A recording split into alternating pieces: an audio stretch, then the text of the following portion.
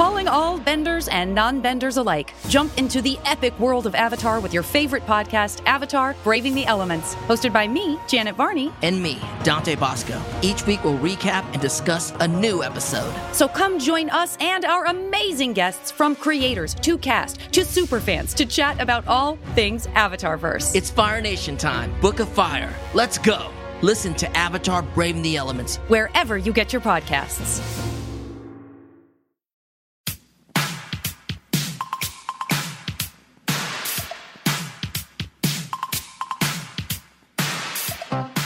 Let's hear it for the boys. Let's hear it for the boys. Let's give the boys a hand. That's all the lyrics I know. I'm Alex. I'm Justin. Oh, my God. If I would have known that's how we would have started, I never would have picked this name. I'm Pete. And this is the first episode of our The Boys recap podcast. Now, if you've never heard us before, we do a bunch of different TV podcasts. We do a Riverdale podcast, Riverdale After Dark, a Watchmen podcast called Watchmen Watch, bunch of other things going on. But we, TV-wise, with this podcast at least, came a little late to The Boys. So we're going to talk about that first, but we're also going to chat about the first episode of the series as we get caught up on season 1 in time for season 2, which as of yet is undated, but hopefully, rumor has it, is coming soon. It feels close. This is also be an 80s music exploration podcast, apparently. We also didn't come late to the comic. We were very aware of that when it came out. Sure. I mean, the other thing that we should probably mention, our main podcast is called Comic Book Club Live. We've done a live show in New York every week for almost 15 years now? 14 years? I don't remember. It's a fog, and that's fine. Yes, but it's been a while. Currently, of course, like everything else, we're doing it online, but we're still doing this weekly show talking about comic books, and we reviewed and chatted about The Boys, the comic book, for a very long time by Garth Ennis and Derek Robertson.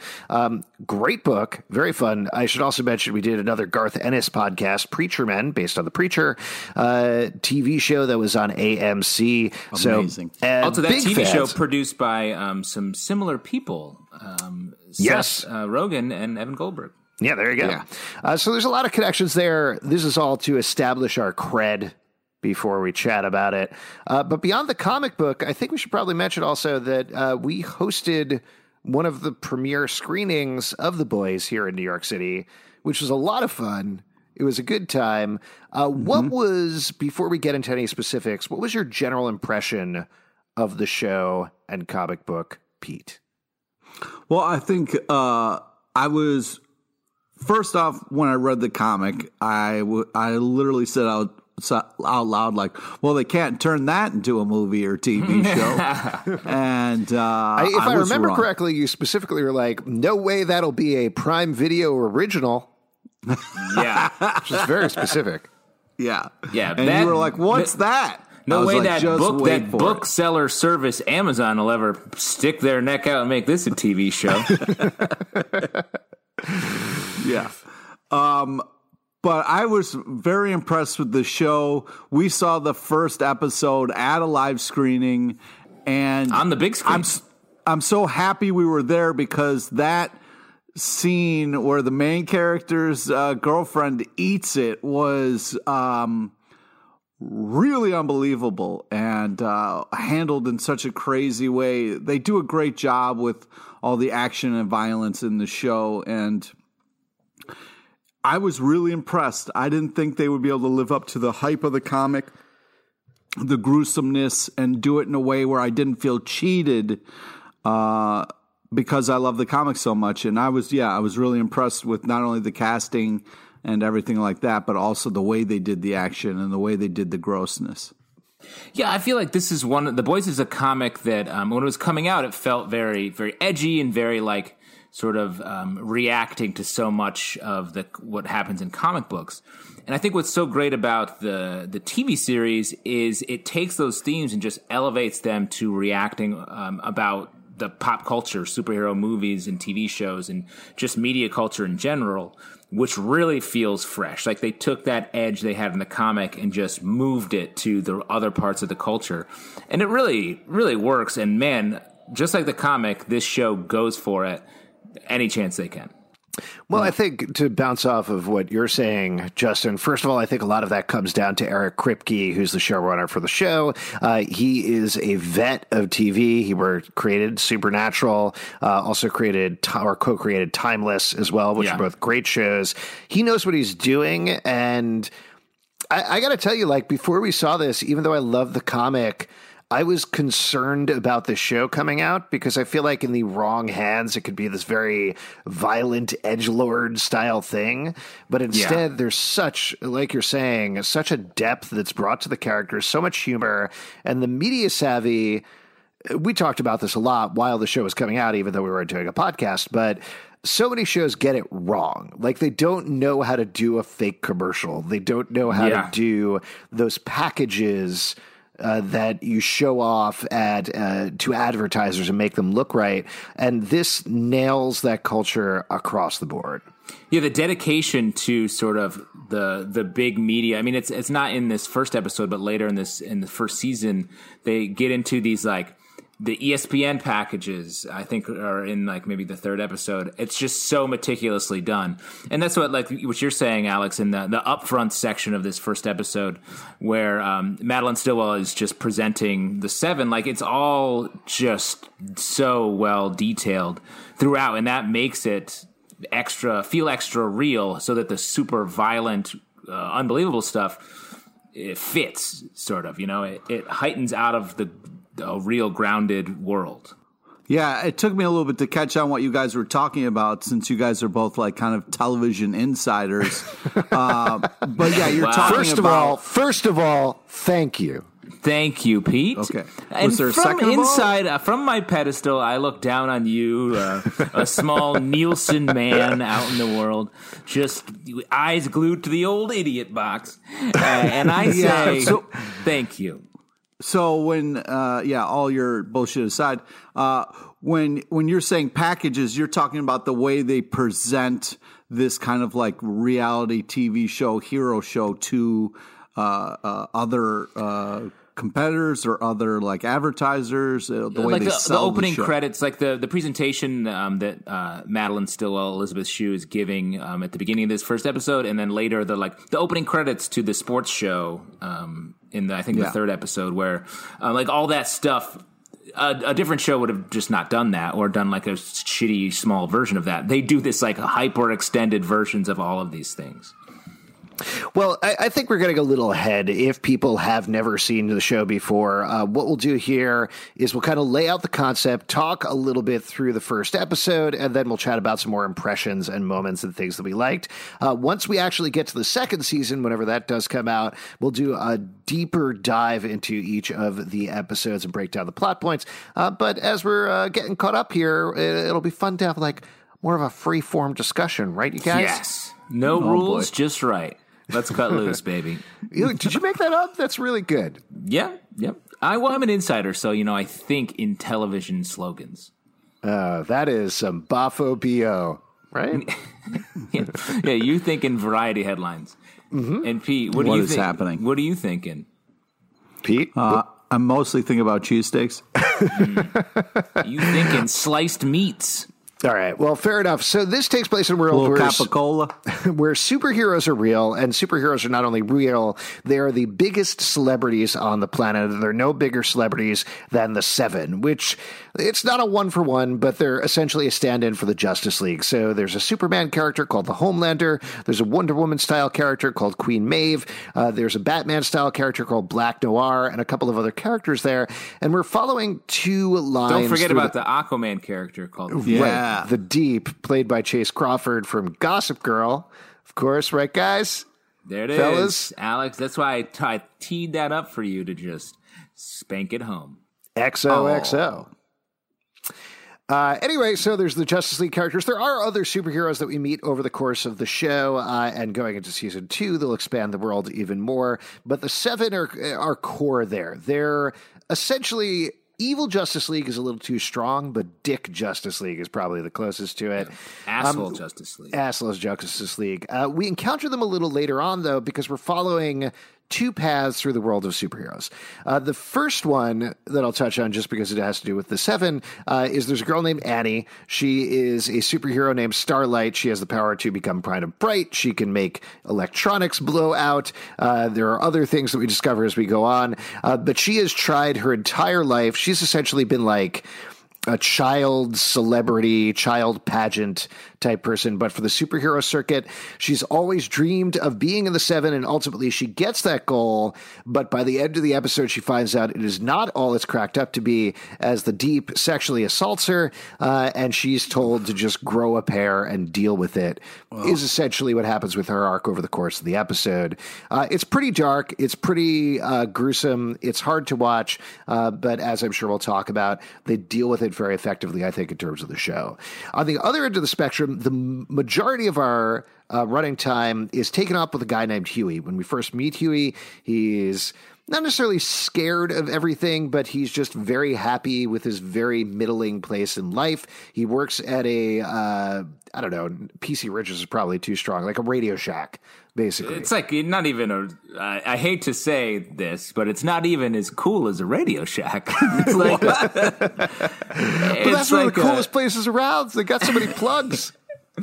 Radio Shack was my Chuck E. Cheese growing up, you know? Wow. I just love sounds a lot. Did you have your birthday party there? Yes, and the animatronic characters are less fun at your off-brand at your Radio Shack. Yeah, so he works at this off-brand Radio Shack, but he's pretty happy about it. He's pretty happy about his girlfriend as well, at least until she steps into the street one day unknowingly and gets run through by one of the members of the Seven named A-Train, who's kind of their Flash-style character. She explodes. Huey is left holding her hands. He is traumatized. And over the course of the episode, first the representatives for the Seven try to pay him off. Then he is approached by a guy named Billy Butcher, who initially says he's a federal agent and wants to help him out infiltrating the Seven. Turns out that's not quite exactly what's going on with him. Huey does go in, though, places a bug there. One of the other members of the Seven, named Translucent, who can turn his body invisible, tracks him down to the off-brand Radio Shack, and we get an epic fight scene between Billy Butcher, who comes back, Huey, and Translucent, where at the end of the episode, they think they've killed Translucent, and now they're going to be totally fucked by the Seven who are coming for them. And that's kind of the broad strokes of the episode. Obviously, there's a lot of things going on in there, but that's essentially what happens in the course of the first episode. I don't know if I said the title, The Name of the Game. Yeah, you do. The Name of the Game. Great.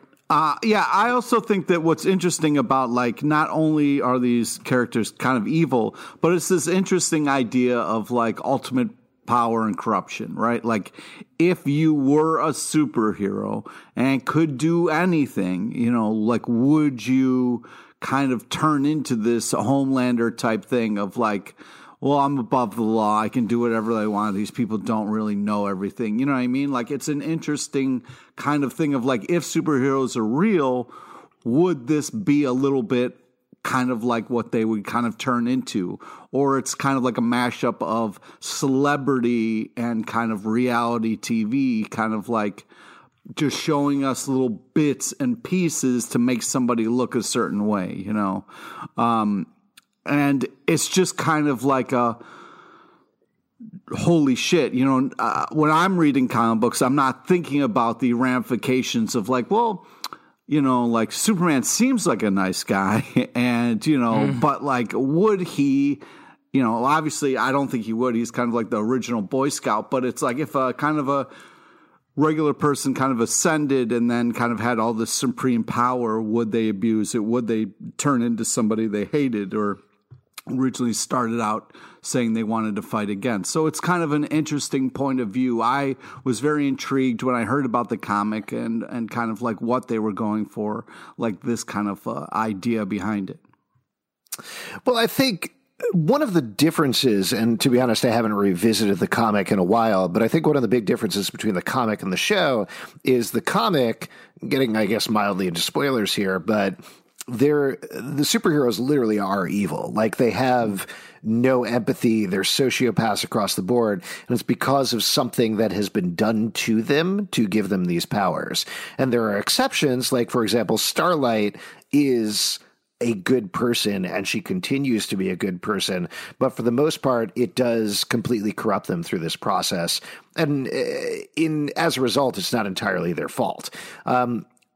In the show, I think it delves much more into the celebrity aspects of it, of we're fucking famous, we're powerful, we look gorgeous, we can do anything we want with no repercussions, so why not? And I think we see that gets set up really well. I had completely forgotten about the opening scene since it's been a while since I saw this episode, but we get just this perfect setup where it's like Queen Maeve, she looks like a superhero, right off the bat, comes in, stops a van, and then Homelander comes in, throws a dude in the air, fries them, there's blood everywhere, takes a selfie, and it's just a perfect 2 to 3 minute encapsulation of everything that's going to go on in the show. It's like you're saying, Alex, this opening scene, really, you sort of lean into the world because it's only just slightly heightened up above what you actually expect. Like the classic hero robbing or hero stopping the bank robbers.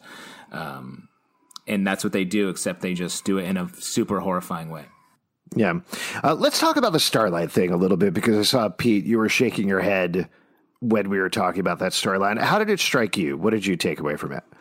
Well, it's just, just seeing somebody who's like genuinely good and really wants to be a part of something that she believes in. And then like this realization that, like a lot of things, when you finally get to the place that you thought you wanted to be, or like as a kid, like this will be the greatest, and then see it, it's a little bit of a letdown. And then it's also horrible the what the deep does to her, and such a gruesome kind of, and now she's left with this choice. And what a fucking crazy place for a meet cute with Hughie, where she's kind of struggling with, do I walk away from something that I wanted my whole life because of this fucking asshole, you know? Well, let's talk about that scene for a second, just to give the context for anybody who has, for whatever reason, not seen the episode. But this is straight out of the comics. You see Hughie's on a park bench. He's eating a sandwich. He's thinking about everything that went down with Butcher and what he should do there. And then he turns around. We see Annie there. He doesn't know she's Starlight. She doesn't know who he is or anything like that. They don't know each other. And they're just She doesn't know he works in an electronics store. Like, they both have secrets. Right. Yeah. They don't know that each other are humans or anything like that. Like, they might think they're two squirrels on a park bench. Exactly. It's usually where you find squirrels. I'm always talking to squirrels in the park. Yeah. That's where I met my squirrel friend. Oh, that's cute. How's that working out? Yeah. Good. Good. I mean, my ex squirrel friend keeps showing up and that must be making you nuts. Yeah. There we go. Oh, man.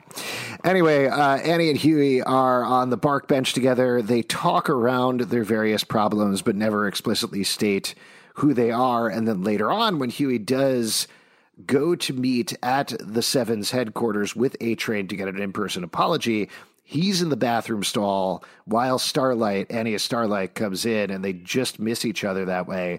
It's so smart, the way the whole thing's laid out and staged across the board. Yeah, it's fun. It's such a good, just a fun romantic little section, like two people that just meet each other and like have a connection. Despite all the crazy circumstances that we're aware of, we get to still see them like be cute with each other.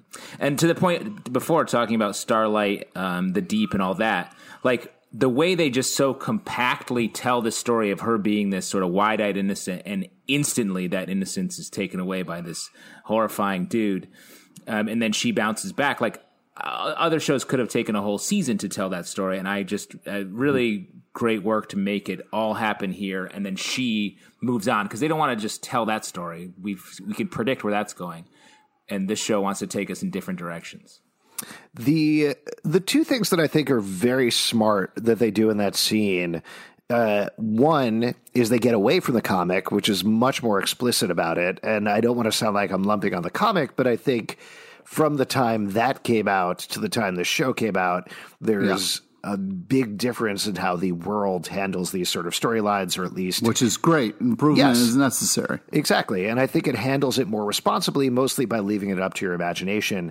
The other thing that they do that I think is very smart is they have this cut where it's Annie talking to the Deep. They seem to be having a very, like, mentor-mentee relationship.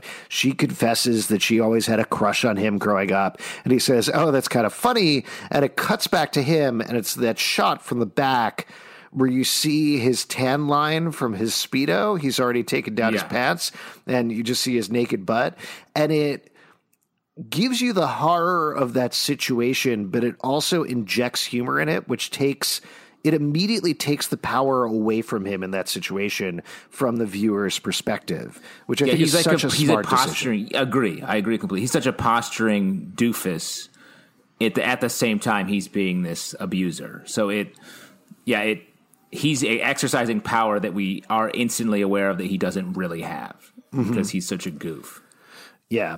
So that's the Starlight stuff. Let's jump over to Huey. What were some other big moments of the episode for you with Huey, or just across the board? Well, I mean, seeing Simon Pegg play his dad was awesome. As a nerd, I was like, yeah, Simon Pegg's in this. This is exciting. Well, the reason we should explain is because Simon Pegg was essentially the model for Huey in the comic book. That's who they draw. They never were like, yes, it's Simon Pegg, but it's Simon Pegg. I think later on they were like, yeah, of course it is. Everybody knows that. Yeah. But that was great. So he plays Huey's dad. He is more in line with how Huey is in the comic book, which is kind of funny and interesting to me. Like, he is scared and nervous to actually do anything, which at least when we first meet Huey in the comic book, he's like that and he eventually grows to another place. Casting Jack Quaid as Huey, who is a handsome, goofy, romantic lead type, really changes the character a lot, and I think they adjust for that accordingly. Yeah, I really like him in this. I think he is he has that sort of it's almost Scott Pilgrim-esque. Like, he's a little goofy, he's a little like he's trying hard in most things. He's like scared, but at least he's very upfront with his feelings of like, haha, this is terrifying. Like, I really like him. Let me run through. I'll talk about a couple of moments that jumped out to me. We touched on this before, but Robin, Huey's girlfriend, getting exploded. I think beyond the opening scene, that was the first time where I was like, oh, they're going big with the show, just in terms of grossness and explicitness of the violence. They're not holding back from it. And also the effects. The effects are shockingly good. Shocking. That's funny because what happens later? I see what you're talking about. This show feels like a feature film. You got the Jimmy Fallon pops up in this episode with Translucent. You see all the music in the show is like real legit expensive stuff. Like, it looks amazing. Like, this is everything is done really well. Yeah, and that's the thing, because sometimes when you have a superhero show, that's when you really have got to be like, all right, what do they have the budget for to make this look real so it doesn't pull the audience out of it, you know? And that they did really well. All the flying, all the craziness that goes on looks really legit. Yeah. We should also probably mention, we touched on her a little bit earlier, but another character that's super important for the show who gets introduced here and has a through line as well is Stillwell, played by Elizabeth Shue. She is the head of, or one of the heads of, the Voight Corporation. She, or at least is the public face of it, the public relations. Is that what she's in? Or I guess. I don't know her actual head title. Of PR or something. Yeah, what's her title? What's her exact title? And how much does she get paid, and what are her benefits? Yeah. Her 401k is an amazing part of the show. So the thing that we get with Stillwell is she is this liaison for the Voight Corporation that we find about very quickly. She is talking to a mayor of, it's not Atlanta, is it Baltimore? The mayor of Baltimore, I think. Baltimore, yes. Yeah. Who wants his own superhero. She says, we'll give you Nubian Prince for $300 million. And he says, $200 million. And she says, really, we can't budge. And he says, I know about Compound V. You're going to do whatever I want or I'm going to tell. They eventually come to terms on it. And then the way that we end the episode is he is on an airplane with his son.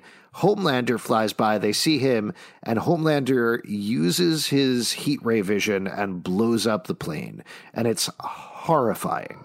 Yeah. Absolutely horrifying. Especially since throughout the episode, he's been sort of left out of the, like, he feels like he still could be this, like, Superman character. Yep. And then at the end, he's, like, the most diabolical of everyone. And that's that thing of, like, one of the things that, to me, reading the comic was like, holy crap, like Superman is this real Boy Scout character, and seeing somebody so evil makes it that much crazier. Like if Superman didn't exist and here was this kind of like creepy villain type thing, I don't know if it would affect me as much as it does, but to see somebody in the show flying like Superman, using the, heat ray vision or laser eyes or whatever it is, to take down a plane and kill people was just brutal. It's also, we've read a lot of comics, you guys.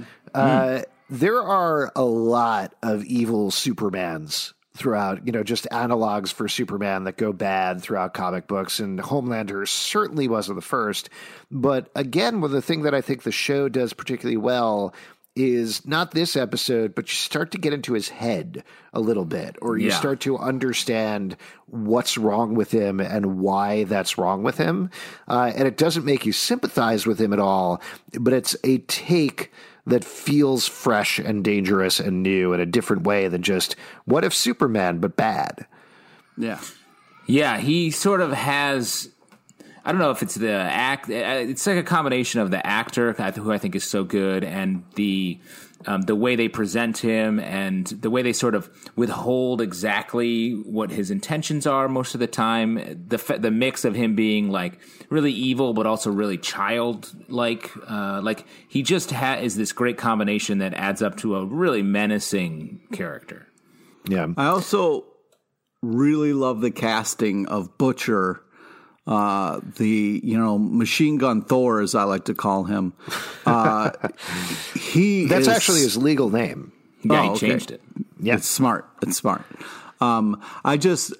Such a badass. Like you have somebody else trying to do that and doesn't like pull it off. Like the swagger and the way that he can like command things, and like that walkthrough of the party. Like it's just such an interesting kind of like cool character, and it's just really one of those people who could walk in a room, convince you to quit your shitty job that you like, and let's go try to take down the Seven. You know what I mean?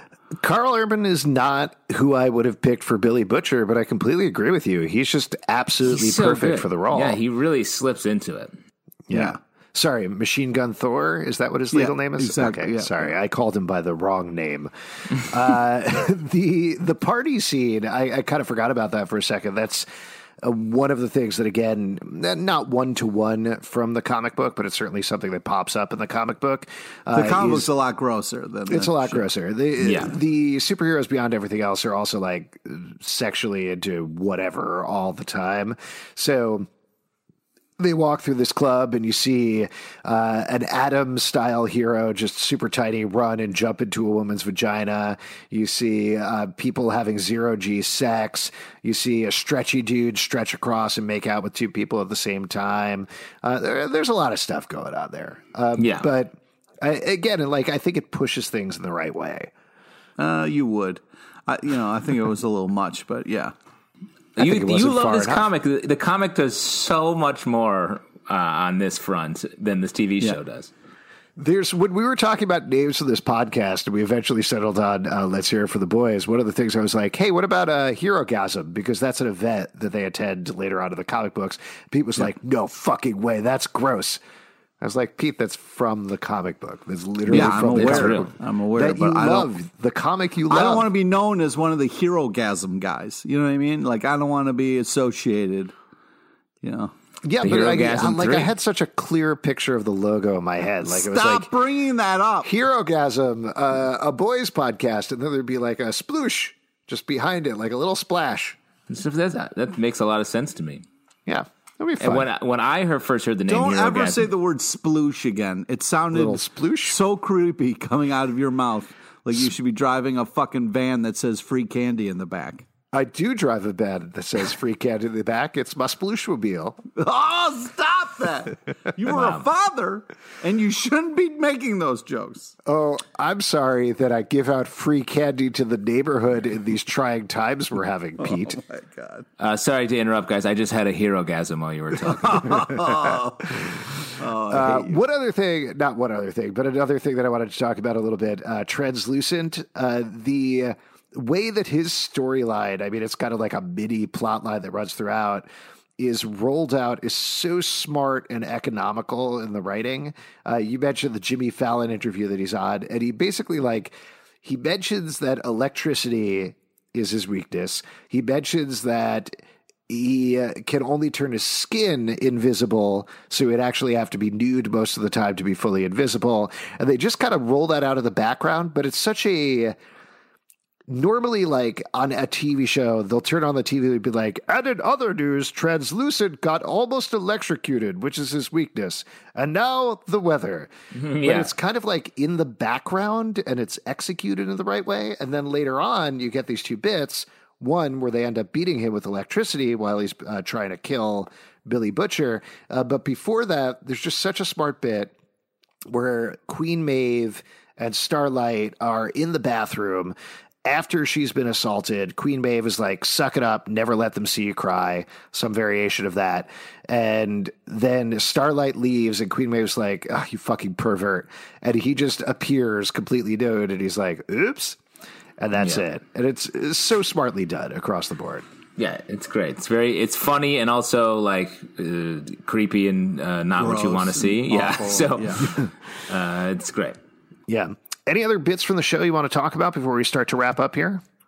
That's a good question. Great. Thanks, Pete. Great. First off, great question. Yeah, first off, great question. Yeah. Great question. We brought up Elizabeth Shue a little bit. You want to kind of talk about the way they slowly reveal things, like the way she kind of handles the fear around the Seven is just so amazing, and it becomes like such a thing later. But like, it was just so interesting to me. Like, it was something I saw in like the first couple episodes, like the way Elizabeth Shue was playing this. I was just like, what is there? What is it about her relationship? And like the way Homelander like stands in like one spot, like I was like, what? And just the way they reveal that later on is just so great. So I just think they do such a great job, as you were saying, Alex, like giving us a little bit, keeping the reveal later, slowly rolling things out. Like, it really kind of gives us this impression of like, they're not just releasing these episodes as fast as they can. They're really thinking about this, thinking about how all the information is done, and like really telling a story with all these episodes and like doing it well.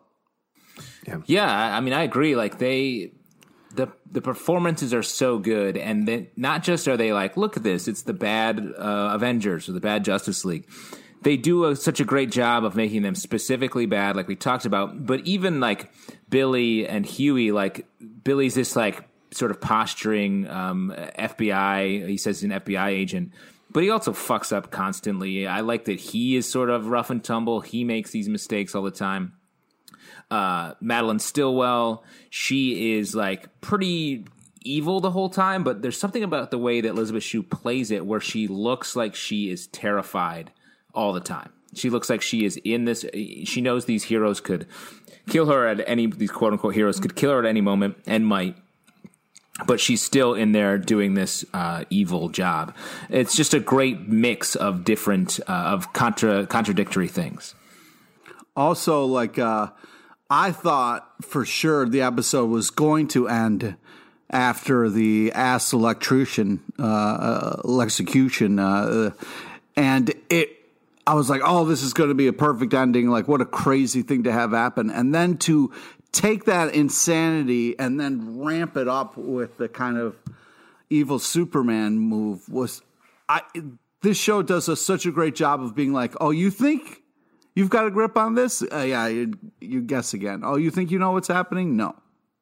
Well, and the thing that swerves that really nicely, there's a scene that happens earlier on in the episode. You know, we've gotten Homelander established at the beginning. We know he doesn't hold back in terms of killing criminals or anything like that. And we've seen him in the promotional video as well. But when he finally shows up at the group meeting for the Seven, they're all sitting around. They're talking about deal points, which again emphasizes the whole celebrity nature of it. And he says, whoa, this is Starlight's first meeting. Let's talk about who we saved today, huh? Let's go around and do that. And so you get this sense that, oh, okay, maybe he is a good guy. Maybe he's not like the rest of them. And then they completely pull the rug out at the end of the episode. Yeah. Got us. Got us. You got us, the boys. You got us with the first episode. You got us with the rest of the run of the season. Before we wrap up here, as we always do on the show, let's talk about our sploosh of the episode. Pete, what was your sploosh of the episode? What made you sploosh the hardest? What? No. Here on Herogasm is, I think, the name of our podcast. I've forgotten. What do we want? Do we want to pick our number one boy, our best boy? Our key grip? Who's the key grip of the episode? I can look it up real quick. Yeah, we can get the actual name, I think. Yeah, here. Let's talk about the best boy of the episode. Pete, you do that. Okay. I'm going to have to give it to... Yeah, I'm going to have to really give it to Billy Butcher. I just think that, like... seeing kind of like in this first episode, like his world and how he kind of handles things, really intense. And just like also the way he shows up right when we needed him for Huey, you know, when you thought like, oh my God, Huey's going to have to deal with this alone. But he comes back to help him, even though he's kind of scamming him a little bit and needs him to kind of enact his mission. That's who I'm going to give it to, my favorite of the episode. Nice. Whoa, Justin? Tough call. I liked so many of these performances. I'm gonna give it up to Homelander. I feel like just the turnabout at the end, to be able to play both the Superman and also the super villain at the same time and toggle between the two, as we anticipate him doing, like I think is just really great and makes for a show where you never quite know what's going to happen. The celebrity aspects of it, and I think they do such a good job with it that I got to give it up for her. And I got to tell you, they don't make it easy to find out who the key grit is on something over on IMDb. So I do apologize to whoever it is. Yeah. No, I don't know. I'm not searching fast enough. I'm really sorry, everybody. Oh, wow. It's a secret? Oh, the best boy, Craig Steele. Craig Steele is the best boy grip, key grip. Don't apologize. Could you just ask Suri and she would tell you? Yes. You know, sorry to Craig Steele, who has a really cool name, so is probably doing fine. Yeah, apologize to Craig Steele, who is a hero in his own right. All right, folks, before we go, a couple of things to plug. We do a live show every Tuesday night at 7 p.m. to two places online, Crowdcast and YouTube. So come hang out with us, chat about comics, chat about the boys. We have great guests on, and we'd love to see you there. Also, this doesn't have all the feeds set up yet. We will have individual feeds set up everywhere soon. Obviously, this is the first episode. But in the meantime, we have plenty of other podcasts, including Comic Book Club Live, that you could check out at comicbookclublive.com, socially at Comic Book Live. And that's it. Next time, we'll see you and we'll hear it for the boys.